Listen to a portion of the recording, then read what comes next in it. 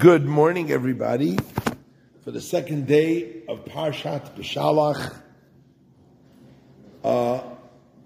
So in the second day of Parshat Beshalach, we're introduced. I want to give a little bit of a different take on a very, very famous medrash.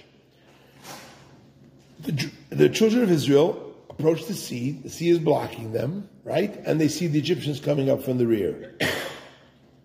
So Rashi tells us, and we get this implied in the verses of the Torah, that they divided into four groups. One group said, when they saw the Egyptians attacking them from the rear, one group said, let's capitulate. We'll go back to Egypt. This was a nice ride. We're out. We'll go back. Another group said, no, absolutely not. We're going to fight to the last man, even if every one of us dies. Even if one of us dies. The third group said, no, why fight the last? Why give them the pleasure of killing us? We're all going to walk into the sea and die there. But we're not going back to be slaves to them. The fourth one said, let's pray. Those are the four groups.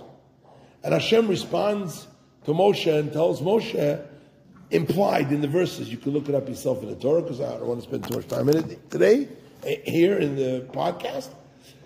Hashem replies to each four and says, no, none of you are correct. And instead, in tomorrow's reading, Hashem says, Moshe, just tell them to go forward, the sea's going to split, don't worry about it. So, traditionally, when we talk in terms of these four groups, we see them as at least three out of the four are completely fatalistic. The ones that pray, maybe not. But the ones that say, let's capitulate, are fatalists. The ones that say, we'll fight to the last man, are expecting all to die in battle. And the ones that say, let's throw ourselves into the sea, same thing. That's traditionally the way we understand these groups.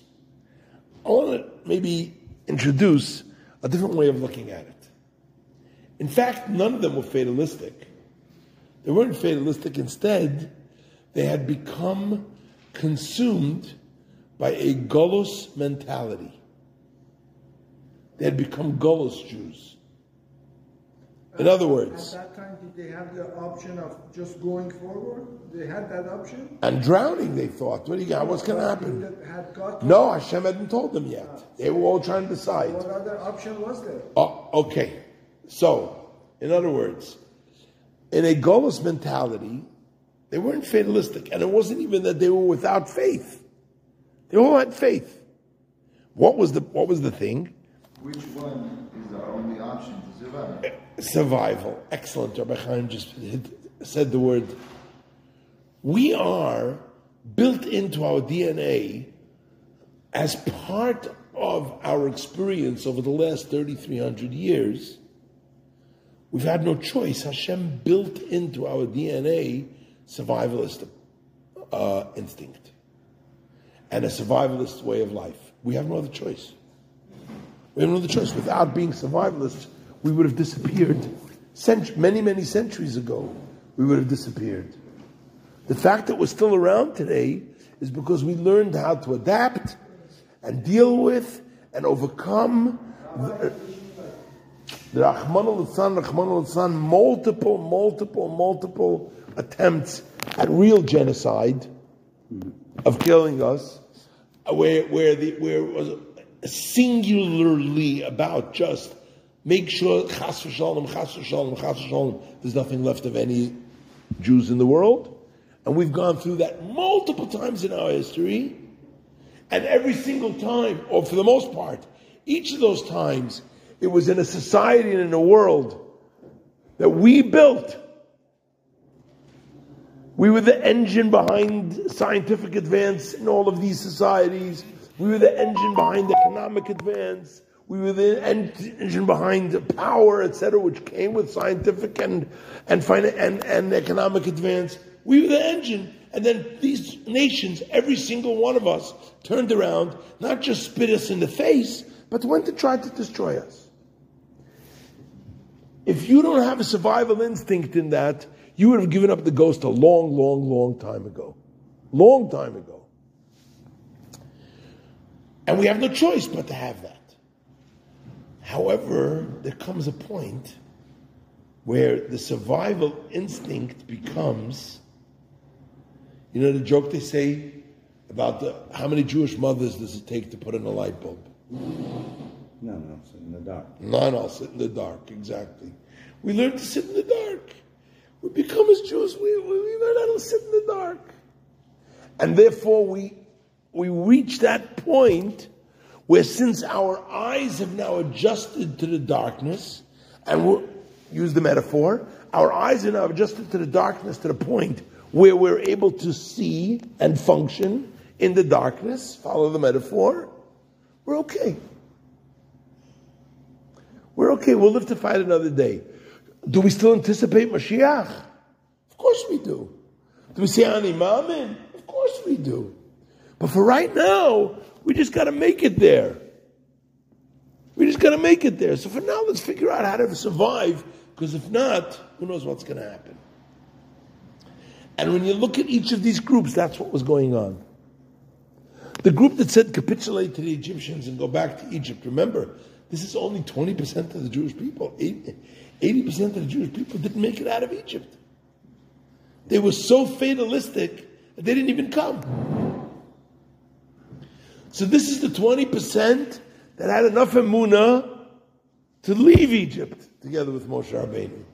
And this 20%, there's a faction within that 20% that's already saying, let's go back. Because what are they really saying? Let's live to fight another day.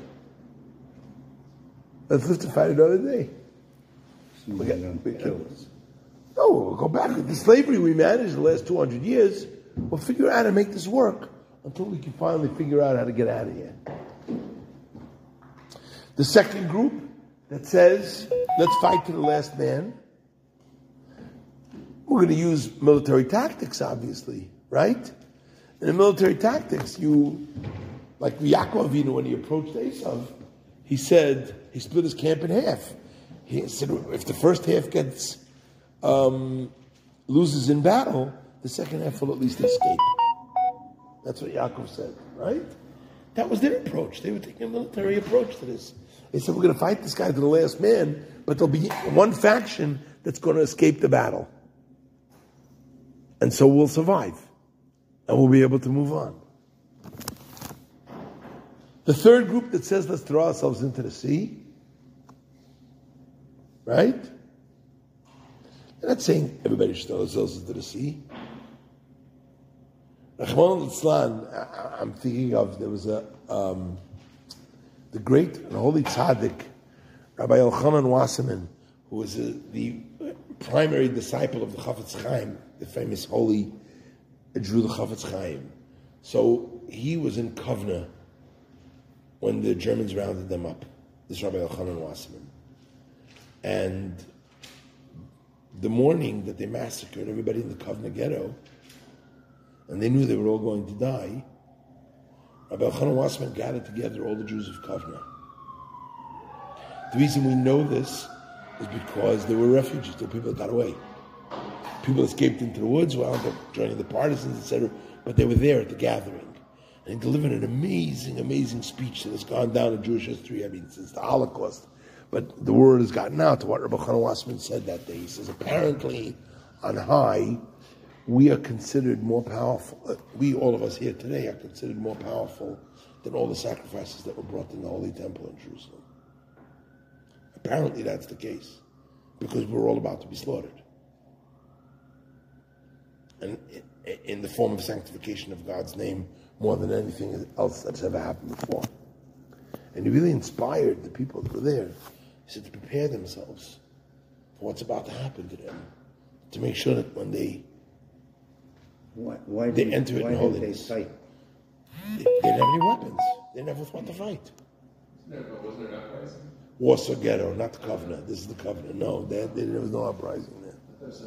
In Warsaw, there was an uprising. Yes, everyone knows about that fight.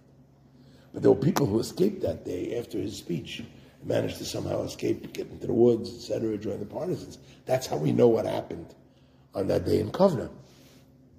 But you think about it, I would submit that Rabbi Chana knew that there would be some amongst the crowd that would escape. In other words, I would imagine that he was in a state so spiritual, so transcendent, that not only was he speaking to the people that were about to be slaughtered al Kiddush Hashem, sanctifying God's name with him, but I think he could see, had vision, because when you're at that moment, you're at a different spiritual plane, and I think he knew that there was going to be those that were going to escape, so that his words would be able to inspire next generations. His words would reach to other generations as well. That's what I think. So I think that the group that said, let's throw ourselves into the sea, they knew not everybody was going to wind up throwing themselves into the sea. A small faction would wind up joining the partisans someplace in the woods and would survive World War II. Wait a minute, it says the Jews left Egypt armed.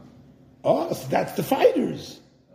That was the last group I mentioned. It says the Jews, it doesn't say the group. What does that mean? Yes, so some of them had arms, right? That's how they were able to fight a war. Yes. So why jump in the ocean? Because one faction said maybe they didn't have arms. They were not they were not the military people. Okay, but at least something else.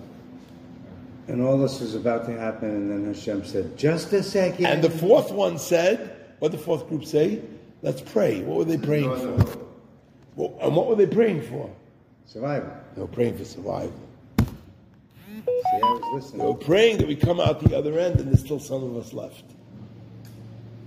And that's why Hashem responds and says, even the ones that pray, Hashem yilachem lachem va'atem tacharishon at the end of today's Torah reading. Why would Hashem say don't pray? What? With prayers like that, you're not going to get. Why would Hashem say don't pray? Atem tacharishon. Why not? What's wrong with praying? Praying is always a good thing. And in fact, in the opening verse of tomorrow's Torah reading, we're going to find out that Moshe was praying. Even after Hashem said, Atem tacharishon. What's wrong with prayer? Because the prayer was, let's survive. Not Mashiach has to come right now. And therefore, what's the punchline? The takeaway is, all these four factions are actually all beautiful ideas, all Torah congruent ideas, all appropriate ideas. All their only flaw is that they're in Golus mode. And the day has come today, 12th day of Shvat, in the year 5784, that we have no other choice, all the roads have been blocked. We are now standing at the sea, and we have absolutely no other choice but to extricate ourselves from Golus mode and throw ourselves completely into Geula mode. No matter what, we're going to bring Mashiach now. Let's go out and do it. Let's find that year to learn Torah, put on tefillin, put up mezuzahs, so that we experience it open and revealed in front of our faces with good health for everybody, pure, revealed, perfect health, safety and protection for our soldiers who are actually a part of the faction that is fighting the actual war. Not just to survive. With arms, not just to survive, but to be victorious in the Golus war and bringing the Geula, and by extension for all of us, with the absolute revelation and celebration that will take place first at 770, and then on to the Beis Hamikdash Shlishi. May it happen now. Amen. L'chaim.